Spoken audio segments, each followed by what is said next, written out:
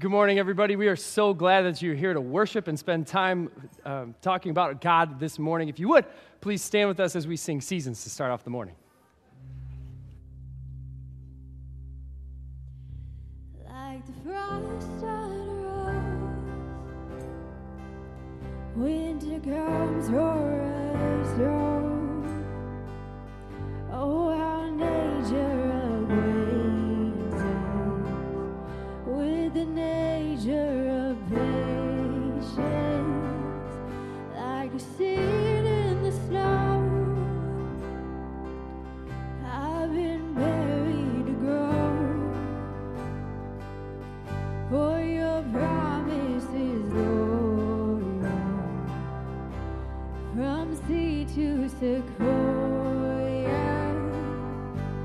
and I know though the winter's long, even richer, the harvest to bring.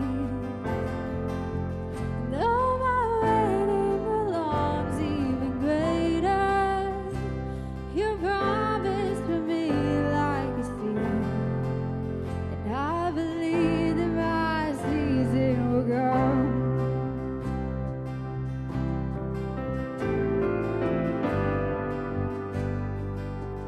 Lord, I think of your love like the low winter day, and as I gaze, I am blinded in the light of your brightness, like a fire to the soul. I'm renewed in your, melt the eyes of this wise till the parent is beautiful, and I know though the winter is long, even richer, the harvest it brings. Though my waiting prolongs, even greater, your promise to me like a seed, and I believe that my season will come.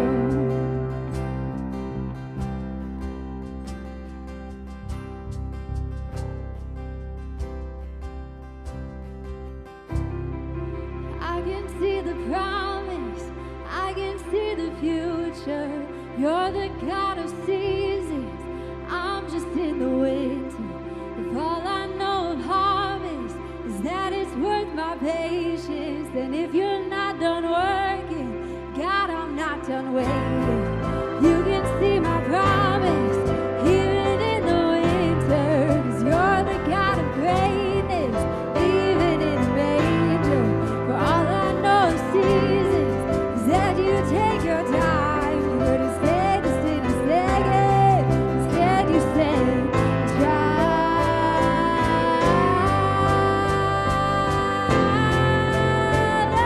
the winter is long, even richer,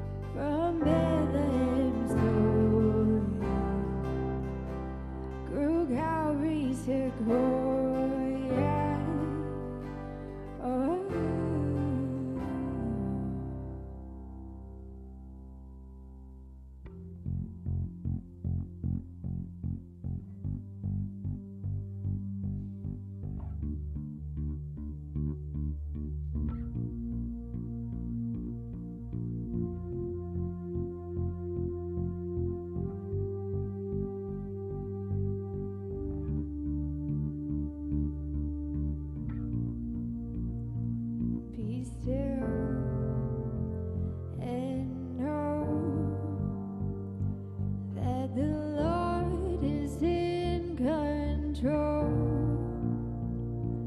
Be still, my soul. Stand and watch as giants fall. Won't be afraid. You are here. You silence all my fears. I won't be afraid. You don't let go. Be still, my heart, and know I won't be afraid.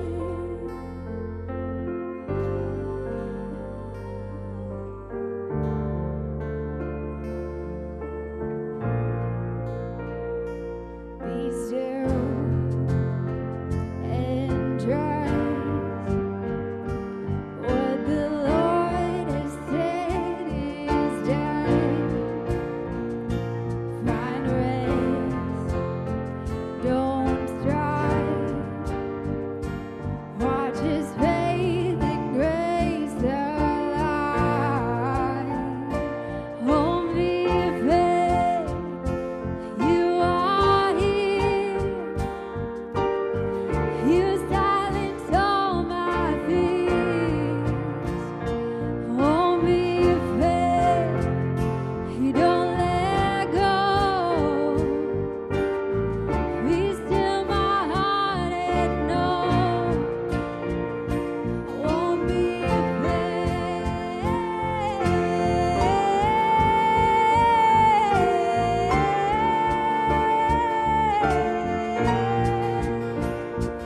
Won't be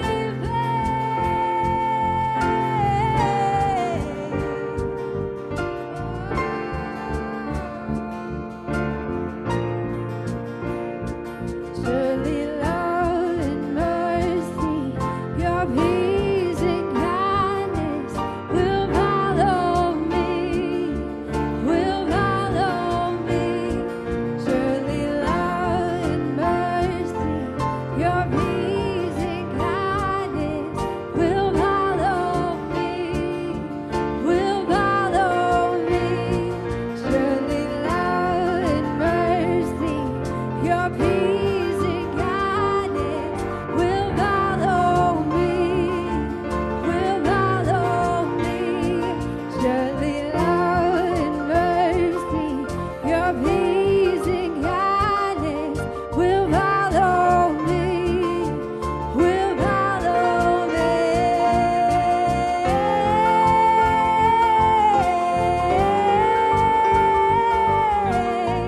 Your love surrounds me, your love surrounds me.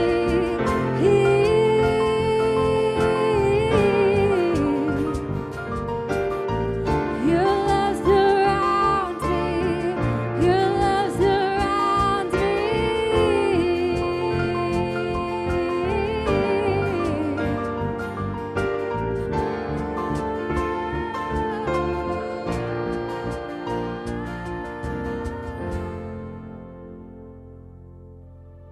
You can have a seat.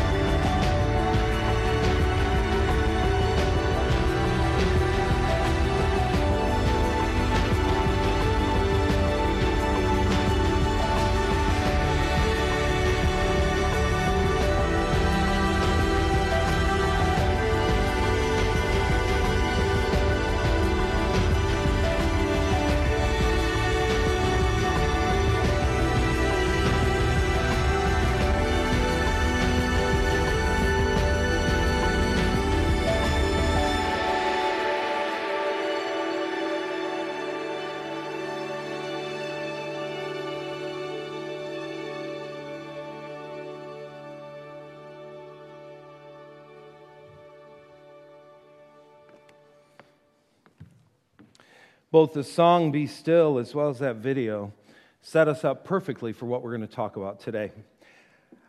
This coming weekend, our ladies are going to be gathering here at Southfield along with their friends in order to talk about the topic of peace.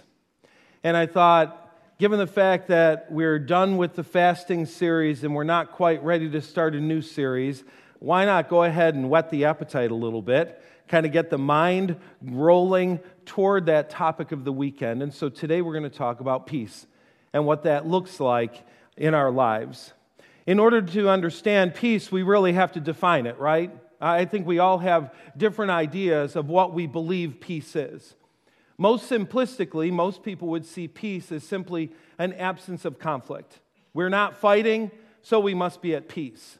I'm old enough to have grown up in an era where we lived through something called the Cold War, where what was the Soviet Union and the United States had all kinds of nukes aimed at each other, and we were told at any minute a button could be pushed and we'd be obliterated, but don't worry because we'd push our button just in time and they'd be obliterated too. And so the world would all be gone.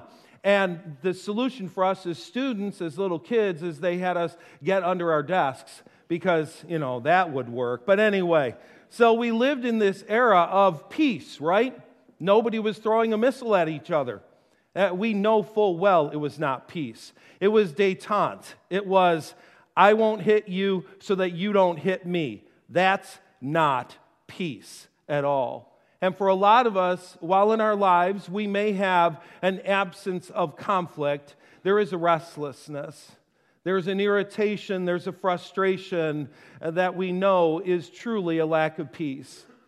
When we look at the reality of peace, it looks a whole lot different. Peace is a soul-level stillness despite your circumstances. Have you had that at any point in your life? Life is just absolutely raging all around you. And you have this soul-level stillness. You have this calm. You have this confidence that is it's inexplicable. You're just going, I don't understand how everything could be raging so badly around me, and internally, I feel real stillness. I feel real calm. If there's any biblical picture of peace as defined here, it is that of Jesus sleeping in the front of a boat as his disciples are rowing across the Sea of Galilee. And as they're rowing, there's a tremendous storm. There are high waves. There's clapping thunder, and there's lightning flashing all about. And the disciples are taking their buckets, and they're scooping out the water as fast as they can. And the master is up in the front of the boat, sound asleep. And finally they go, wake him. They shake him, and they're like, hey, you might want to wake up right now. I think we're about to die, and we think you can do something about it. And I like to imagine Jesus kind of slowly sitting up, rubbing the sleep from his eyes and saying, what's the problem? What's going on? And as he stands up, he just says, waves stop, be still. And then he turns to them and say, why did you wake me up? Why did you we're just fine. My Father has us. My Father has us. You don't have to be worrying about this. That's peace. That's peace. To be able to have the raging storm all around you and have a soul-level stillness. And so this morning, before we move on, I want you to get a hold of that wave in your life right now. Waves, thunder, lightning, crashing. And I want you to think about, how are you reacting to those waves? How are you doing with that right now? Do you find yourself like Jesus in the front of the boat, sound asleep, because you have such a firm trust in your Father in heaven that you're like, He's got this? Or are you actually reading books trying to figure out how to stop waves? How to manage lightning and thunder? Are you trying to figure it out furiously? What are you doing? What are you doing with the storm that's going on all around you? Do you have that soul-level stillness that you're able to say, truly, it is well with my soul? Now I want to zero in on one storm in life today that we're all going through. There's a tempest all around us. The waves are crashing. The thunder is smashing. The lightning is flashing all around us. And for some of us, I got to admit, we're just not handling it very well. I'm having conversations, and it's taken us. There's no peace. There's nutty. We're having crazy times with this stuff.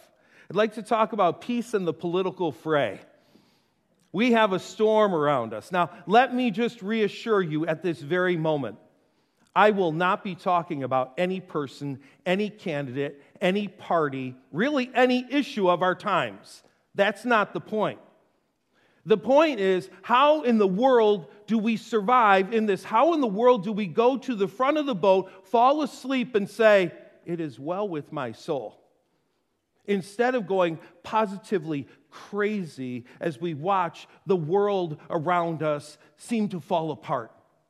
How do we? Because here's what I understand from the Bible. Christ followers are supposed to handle things differently.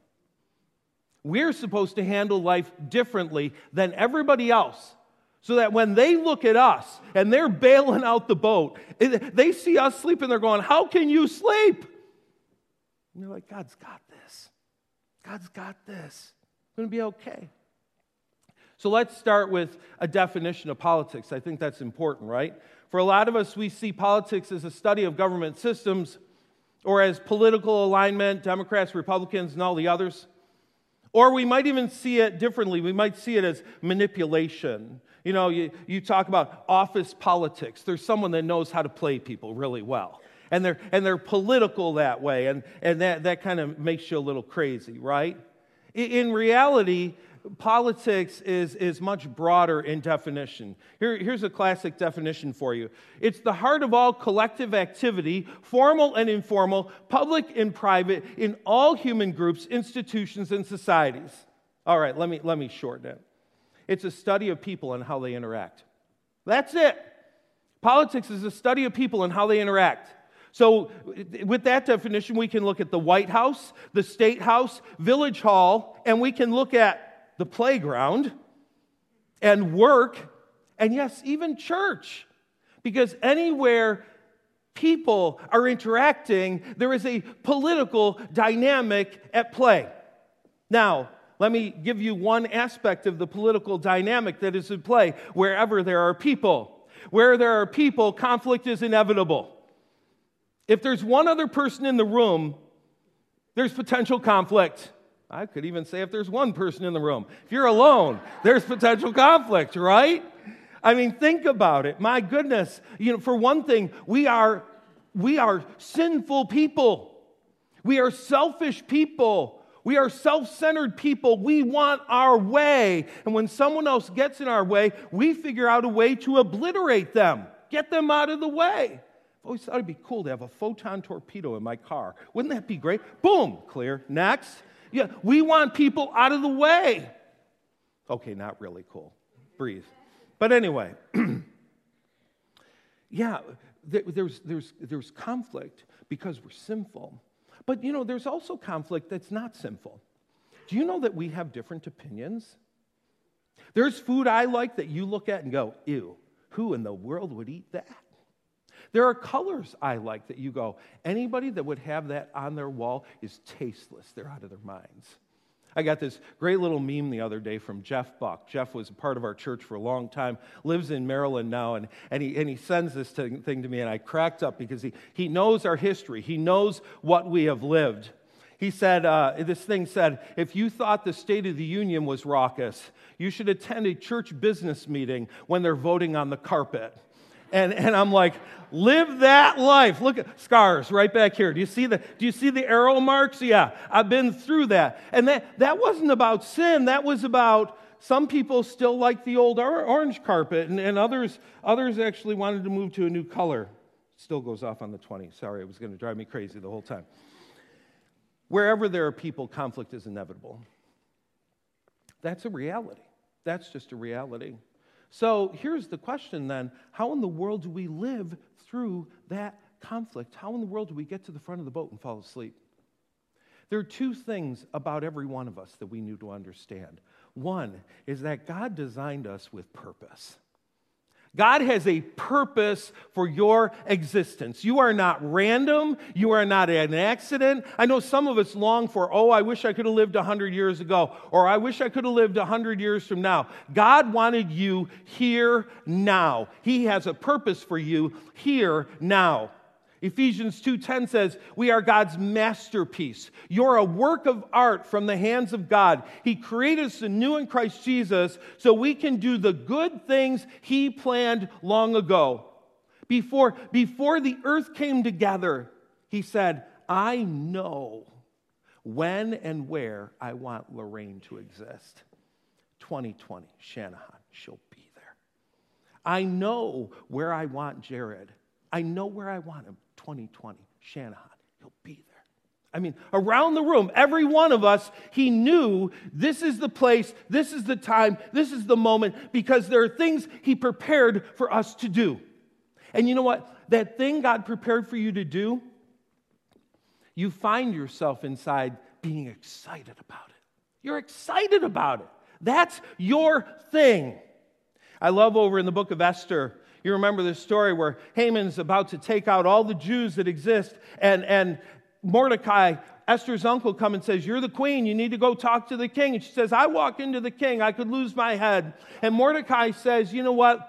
If you don't speak up, salvation for the Jews will come from another place. But who knows that you have not come into the kingdom for just such a time as this? You are here for just such a time as this. As much as you resist it, you are here for just such a time as this.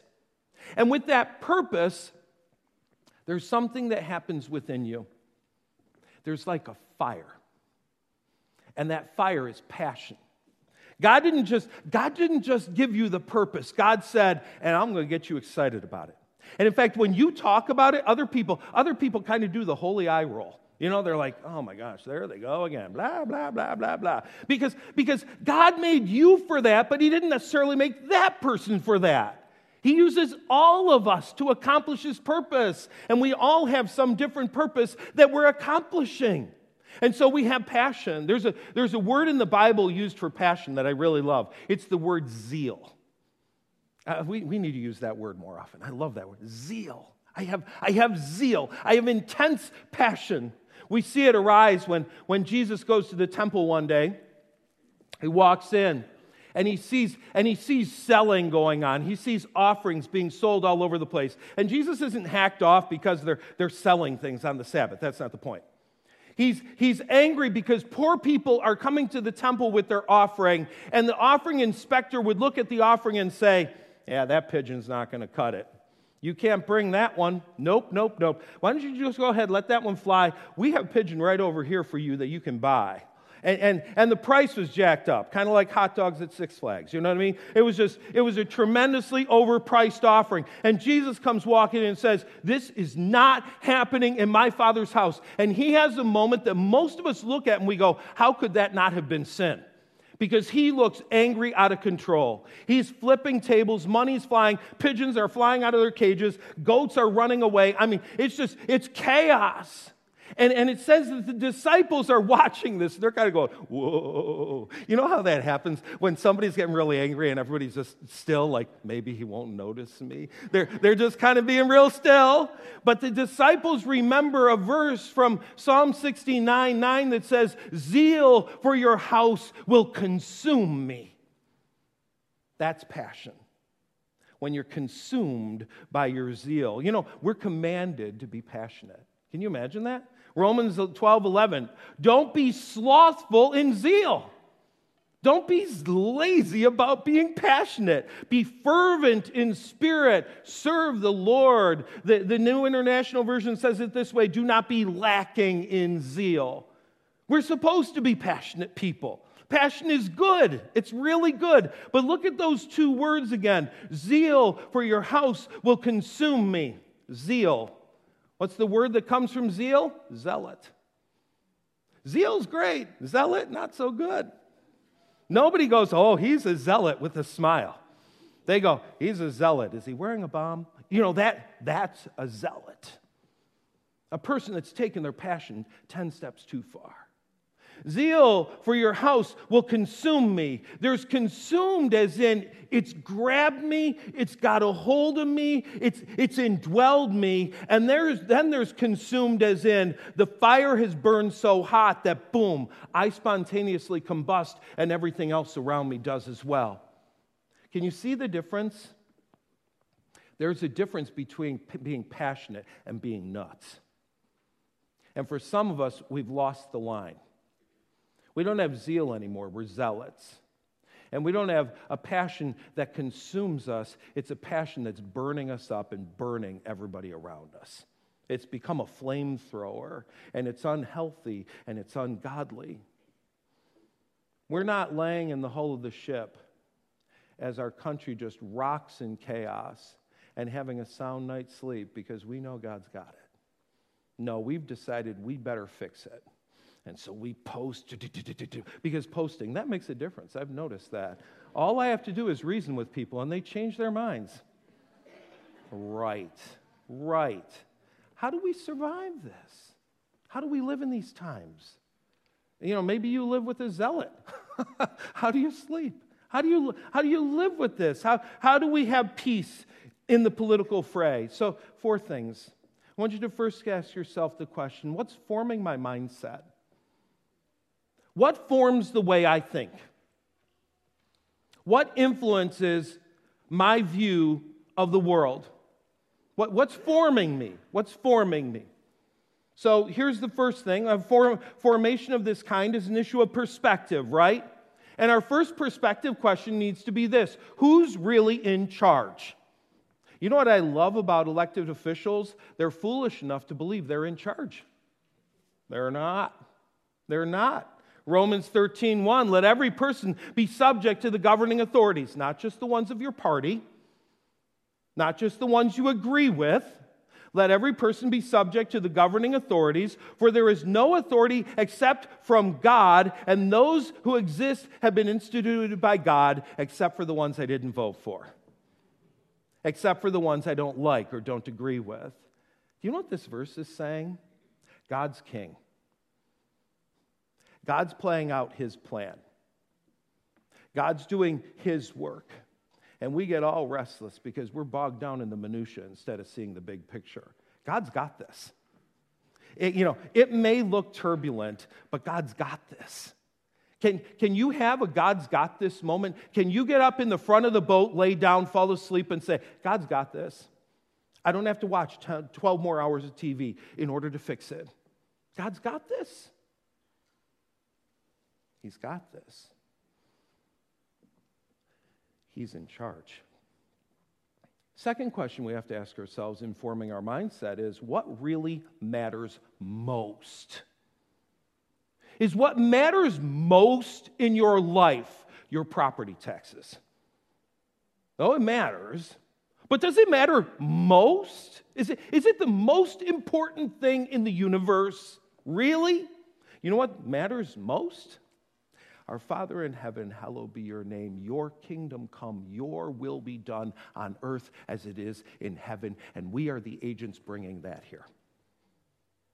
We're the only ones that bring God to the situation. School's not doing it. Government's not doing it. Google's not doing it. Amazon's not doing it. Apple's not doing it. They're all against it. The church is the only institution with the true answer, and his name is Jesus. That's the answer to be brought to the situation. That's what matters. What matters most is that I see you in heaven when this is all over. That's why we're here. We're here for a purpose of making sure that heaven is as populated as possible, and Satan is ticked off because he lost population. He's the Illinois of the United States. It's depleting all the time. And we're going to Texas, right? I mean, that's it. Your kingdom come, your will be done on earth as it is in heaven. What else matters? Ephesians 5, please understand, Paul Paul's not living during a time of just, oh, isn't it great to have this king? He's got Nero. Nero's a little worse than anybody we have in our country. No, Nero's a ton worse than anybody we have. Here's a guy who takes Christians, puts them on poles, and lights them on fire so that his garden has lighting. Do you think he might be a little worse? This is Paul. Jesus, Paul, Peter, all the others, they don't rail about how we're going to fix this system. They say, we're here to change hearts and minds and to bring them safely home to God. Be very careful then how you live. In this political fray, are you being careful how you live, or are you saying everybody else is acting like not, I might as well too? That's not being careful with how you live. Not as unwise, but as wise, making the most of every opportunity because the days are evil, and they are evil. Make no mistake about it. Therefore, do not be foolish, but understand what the will of the Lord is. What matters most? Opportunities to bring people safely home to God. And how often have we cut off an opportunity because we're railing about something that's minutia?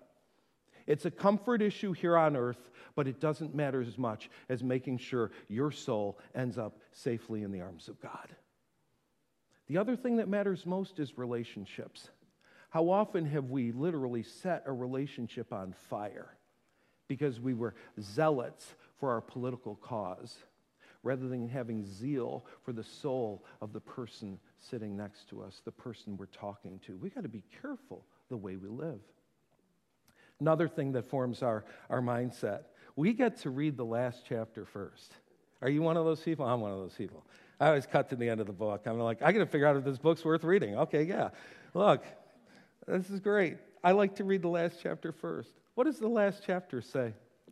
Then the angel showed me the river of water of life, bright as crystal, flowing from the throne of God and the Lamb of God through the middle of the streets of the city. Also on either side of the river, the tree of life with its 12 kinds of fruit, yielding fruit each month. The leaves of the trees were for the healing of the nations. No longer will there be any accursed thing, but the throne of God and the Lamb of God will be in it, and his servants will worship him. They will see his face, and his name will be on their foreheads. And at night, they're not going to be a night. There's no more daylight savings time. It's daylight all the time. They will need no light of lamp or sun, for the Lord will be their light, and they will reign forever and ever. And what does the angel say? This is truth.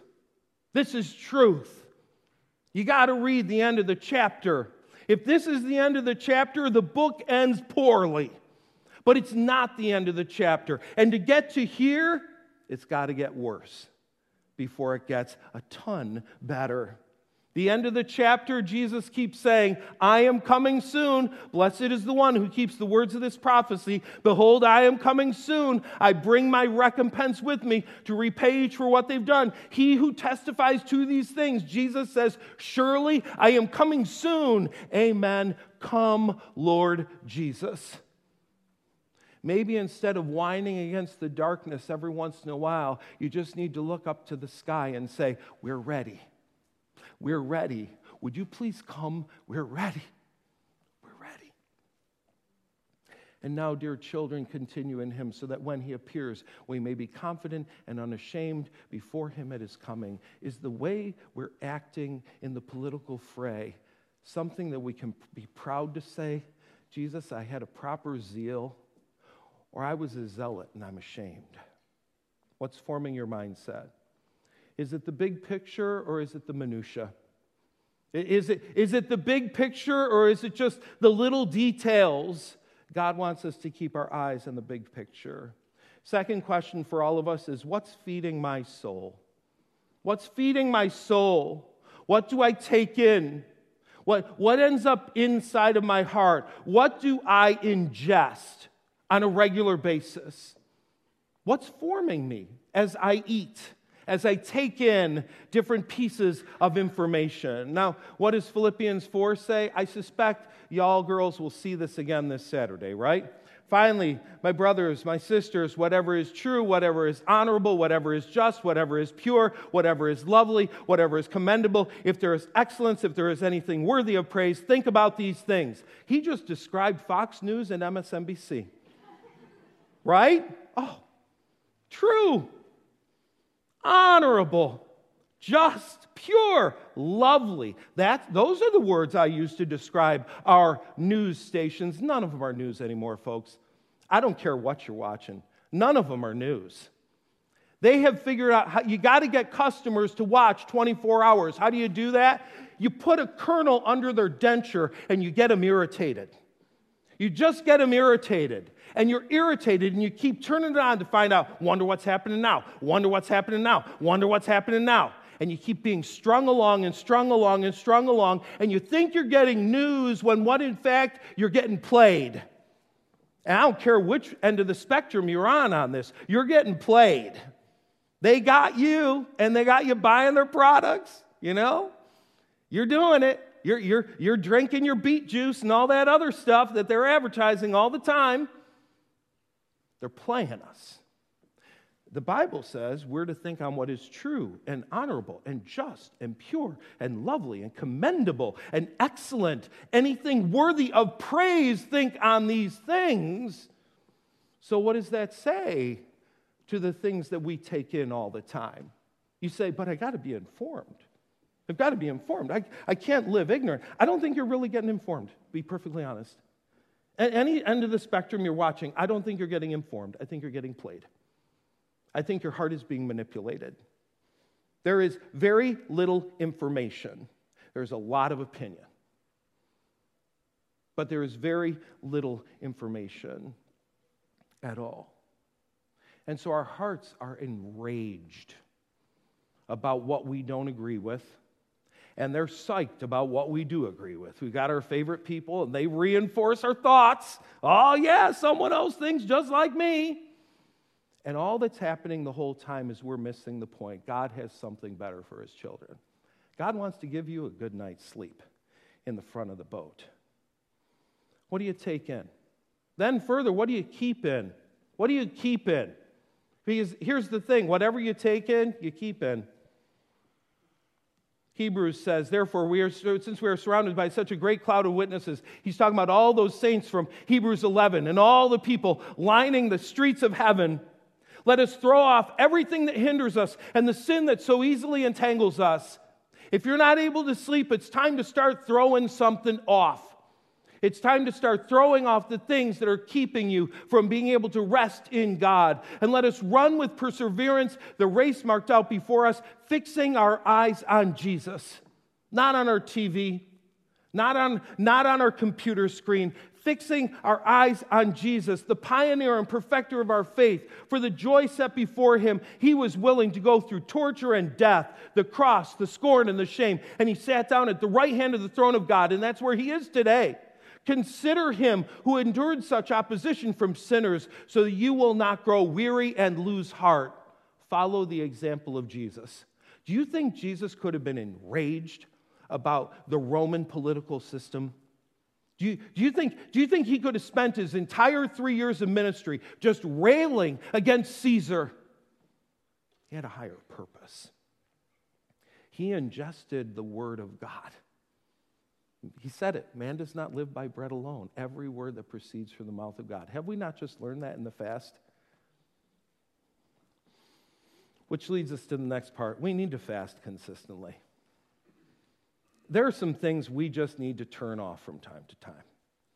There are sources of input that occasionally have some redeeming value, but every once in a while we got to go, it is time for me to turn this off. This past week I ran into a friend, and it was the day after the State of the Union. And, we have political alignment, and so I walked up to him, and I started, and he just very politely said, I'm still fasting on political conversation. And I was like, good for you. And I'm sorry that I even entered anything into your mind on it. We need to know that from time to time, we just need to pull back because there's something, we got to remember, we are not Jesus. We're redeemed sinners. And we can still be drawn from that place of zeal to zealot. We can still be drawn from that place of being properly consumed to being burned up. And so there are times that we just need to pull away. We have to be able to read ourselves well. Am I truly experienced zeal, or have I become a zealot? How do I know if I'm a zealot?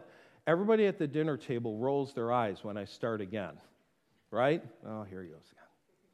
Consumed or consuming? Am I destroying relationships around me because I just go on and on and on and on? We need to fast from time to time. Sometimes we need to pull away from the book of faith. You know, we just kind of need to. I've not been on that thing since December 1st. And I'll tell you what, happy life. Happy. Some of you think I'm not your friend anymore. I'm still your friend. I'm your real friend. I'm not your virtual friend. I'm your real friend. But to not have all the memes and screams coming at us all the time that's just feeding that thing inside of us, that anger. And then we brilliantly think, this post will change the world. No, it won't. All it did was go, bleh. Oh, now I feel better. I purged. Nope. John 4:31. Jesus is with the woman at the well. The disciples go to Kentucky Fried Chicken. They come back. Have some chicken. He says, I don't need that. They're like, what do you mean? You got food already. Who gave him food? He says, my food is to do the will of him who sent me and to accomplish his work. Is that your food? What do you ingest? What are you ingesting all the time? Let me just say the last part here too. We need to know when to walk away. Sometimes the rage is intense because we just keep engaging. We just keep engaging and keep engaging. We keep thinking, this is the conversation that'll finally crack them. This is the one that'll finally make the difference. And we need to know when to walk away. Romans 12:18 says, if it is possible, as far as it depends on you, live at peace with everyone. Here's what I love about the way Paul wrote that verse under the inspiration of the Holy Spirit. He did not just write, live at peace with everyone. Because in a sinful world, it is not humanly possible. He says, if it is possible, live at peace with everyone. If it is possible, as far as it depends on you, do your part. Do your part. But recognize that person still has a mind and will.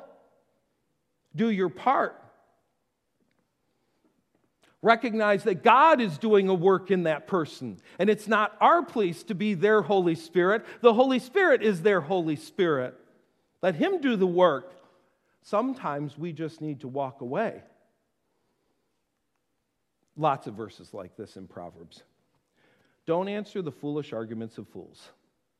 I don't know why it is, but sometimes we know a person is locked in their foolishness, but we think we can undo their foolishness. And Solomon so wisely says, don't answer the foolish arguments of fools, or you will become as foolish as they are. And for some of us, all we're doing is chasing our tail. We're just running in circles, trying to help somebody out of their foolishness, and they need to sit in their foolishness for a while and let God and God's Spirit be the one to do the convicting and changing of mind. We do our part, but we need to recognize what our part is, and there's only so much we can do. Paul, in the book of Philippians chapter 3, writes these words. Join together in following my example, brothers and sisters. Not just as you have us as a model, and just as you have us as a model, keep your eyes on those who live as we do. For as I have often told you before and now tell you again, even with tears, many live as enemies of the cross. Their destiny is destruction. Their God is their stomach. Their glory is in their shame. Their mind is set on earthly things. But our citizenship is in heaven. And we eagerly await a Savior from there, the Lord Jesus Christ, who by the power that enables him to bring everything under his control will transform our lowly bodies so that they will be like his glorious body. Our citizenship is not here. If we belong to Jesus, we are citizens of heaven. And our prime interest is populating heaven. I'd love to fight for my neighbors and bring down our property taxes. Wouldn't that be nice? I'd be a neighborhood hero, I guess. I'd much rather, for the rest of eternity, to be able to stare them across my street of gold and say, this is what it was all about. This is what it was all about. And I would dare say that when it comes to purpose, while God has individual things he wanted each of us to do, he's given each of us the purpose of bringing people safely home to God. And he's given each of us the passion and the zeal to see that happen. We will sleep better in the bow of the ship when we realize that most of what we're doing politically is rearranging deck chairs on the Titanic, when in fact we could be getting people into the lifeboat and bringing them safely home. So let's do the work God has us to do. That's the work he has for his church, and that's the work that leads to lasting peace. Father God in heaven, the prayer of our heart today is that you will help us to have peace in the middle of the storms of our lives, even this political storm. Help us not to be so focused on earthly things as Paul talks about, the people who are just focused on earth. Help us to have our eyes toward heaven, looking longingly for the coming of our King and our Savior. I pray that we would care more about Jesus ruling our hearts than we do about all the junk going on around us. Give us a clear-eyed focus on Jesus, we pray. In your name, amen. Our team is going to come, and we're going to move to communion right now. And as we do, I want you to imagine that scene of Jesus sleeping in that boat. And I want you to think about whatever waves are crashing around you right now. What's preventing you from having that kind of sleep? What's keeping you from that place of stillness of soul? He wants that for you. He really does. So as you walk to the communion tables today, the front, the back, the sides of the stage are gluten-free. Take that imagination with you. Have a conversation with Jesus about it. Work through it with him. He wants you to have a good night's sleep. He really does. I also want to remind you that we still have some Post-its on the wall. These are the Post-its from our fasting season.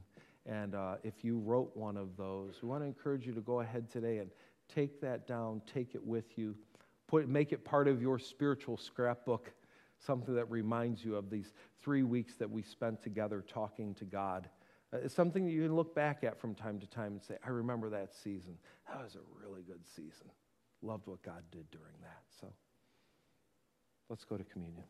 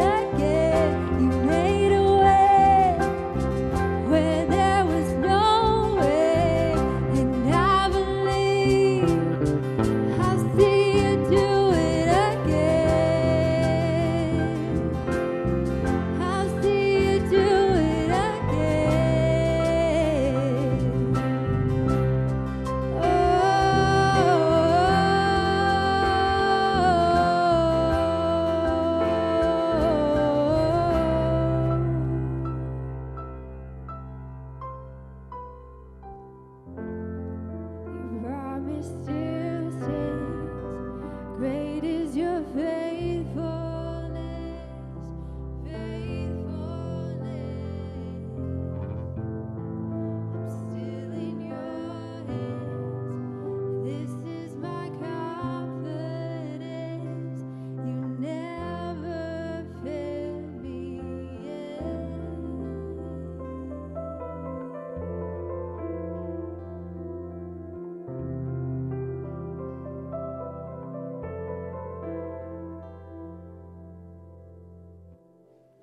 I'll be the first to admit, and some of you know me, so I don't even have to admit it, that there are times that I move from zeal to zealot. There are times that I am no longer consumed by the issue, but the issue is burning me and everybody around me. I've come to the point in my life that I'm actually able to read it, not just in the eyes of the people around me, but to read it in me, to know when it's gone just a little bit too far, when I'm more earthly minded than heavenly minded. And in those moments, I've had to figure out what do I need to do in order to come back home. And one of the things has been forms of fasting, pushing away certain news sources or social media sources that are just reinforcing what's going on. But I'll tell you the other thing I do. I'm not a big radio music person in the car. Just never have been. But in those moments that I feel the nutty rising, songs like this. If you play this song about 20 times in a row, whatever has been going on, you find yourself saying, I am ready for a nap in the front of the ship. I am ready to relax in God. I'm still in your hands. I'm still in your hands. You got this. It's hilarious sometimes, right? I mean, think about the 3-year-old that grabs the plastic hammer and says, Dad, I'm going to help you put on a roof today.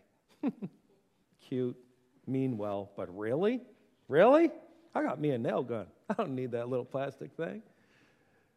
God's got this. He's got this. When are you just going to be able to finally be able to go, you've got this. I can breathe. I can sleep. You've got this. Lord God, bring us to this place in our lives that we can sing this song and mean it. You've got this. I've seen you do it before. I know you'll do it again. Help us to realize that the greatest thing that we can do as fully devoted followers of Jesus is not to scream at the darkness, but to cry out to the Lord our God, to pray, to fast, to bring the cause of the people of this earth before our Heavenly Father and watch the way you, through your Spirit, move to bring about great things in their hearts and lives. Bring us back to what matters most, we pray. In Jesus' name, amen. Go ahead and have a seat. Our servers are going to come and receive the offering. As they do, we've got a few things to talk through. So, how you doing, Brian? Doing well. Yeah? Good. Yeah. Good. Students. Yeah. Group is about to start, right? Yep. So we are back to normal times for both groups this week. So tonight, 6 to 8, Revive. If you're a high schooler, come on, join us. We're starting a series on friendship, Refuge on Wednesday nights, 6:30 to 8:30. Also working through a similar content, talking about friends and friendship and how to choose friends and do all that. So it's a really good time for our groups. But we also have our high school Bible study starting up this Tuesday night at the Coin House. And I know that some of you are like, uh-oh, I forgot to sign up. I forgot to get the book, all that. I just checked. You can still get the book if you have Amazon Prime by tomorrow. If you don't have Amazon Prime and you want to get signed up, come talk to me. I will broker the deal for you. Make sure that you have the book on time for Tuesday night. But that's going to be a really cool time. 6 weeks where we're just studying spiritual discipline, and I'm really excited for it. So you got the links today, first time in a few weeks. We've been doing the fasting emails in their place, and I think you look at the fourth one down. It says, Feed the Dog. That's the name of their group. You click there, you can register and get everything you need. So got a couple other things on there. In the last fasting email, we offered you that opportunity that if that's something you would like to continue to do and you found power in fasting with other people, You can click that link and sign up for something we're calling Fast Forward, and we'll have different experiences that continue us in that spirit of collective fasting. The one that's really important on there, last day to register for the ladies' retreat this coming weekend, so you can click that button and be taken directly to that site. It is truly one of the highlights of our church family life around here, and again, to be talking about peace. I mean, forget just political. There's so much agitation on every level in our lives right now. And God really intends for his followers to be able to live differently. So I know all the presenters they're working hard to bring just the very best of teaching on this. So it's a weekend you really want to make sure you get signed up for. Do you have anything else for us? Anything that you were told that I'm forgetting, or no? If I was told something, then it's gone. Okay, well, that's good to know. So glad you were here today. Let's go ahead and stand. We're going to talk to our God as we leave. Well, God, we're about to walk out the doors, and there's the storm again. There it is. I pray that you would help us to live differently as we walk from this place. Not just for our mental sanity, and we need that, but for the sake of others. We live for the sake of others. We exist. You revealed yourself to us so we could tell others of that revelation. What if the shepherds had heard from the angels, went to the barn, seen the baby, and went back to their sheep and said, wasn't that cool? No, the Bible says they told everyone. They could not stop telling the story. I pray that we would be known more for our love for Jesus than our political alignment. And I pray that we would be formed more by our realization that you are our King than our particular issue that we like to get hot about. Help us to live differently, to live peacefully, still souls in turbulent times. In Jesus' name, amen. You enjoy your week. We'll see you. Thanks for being here.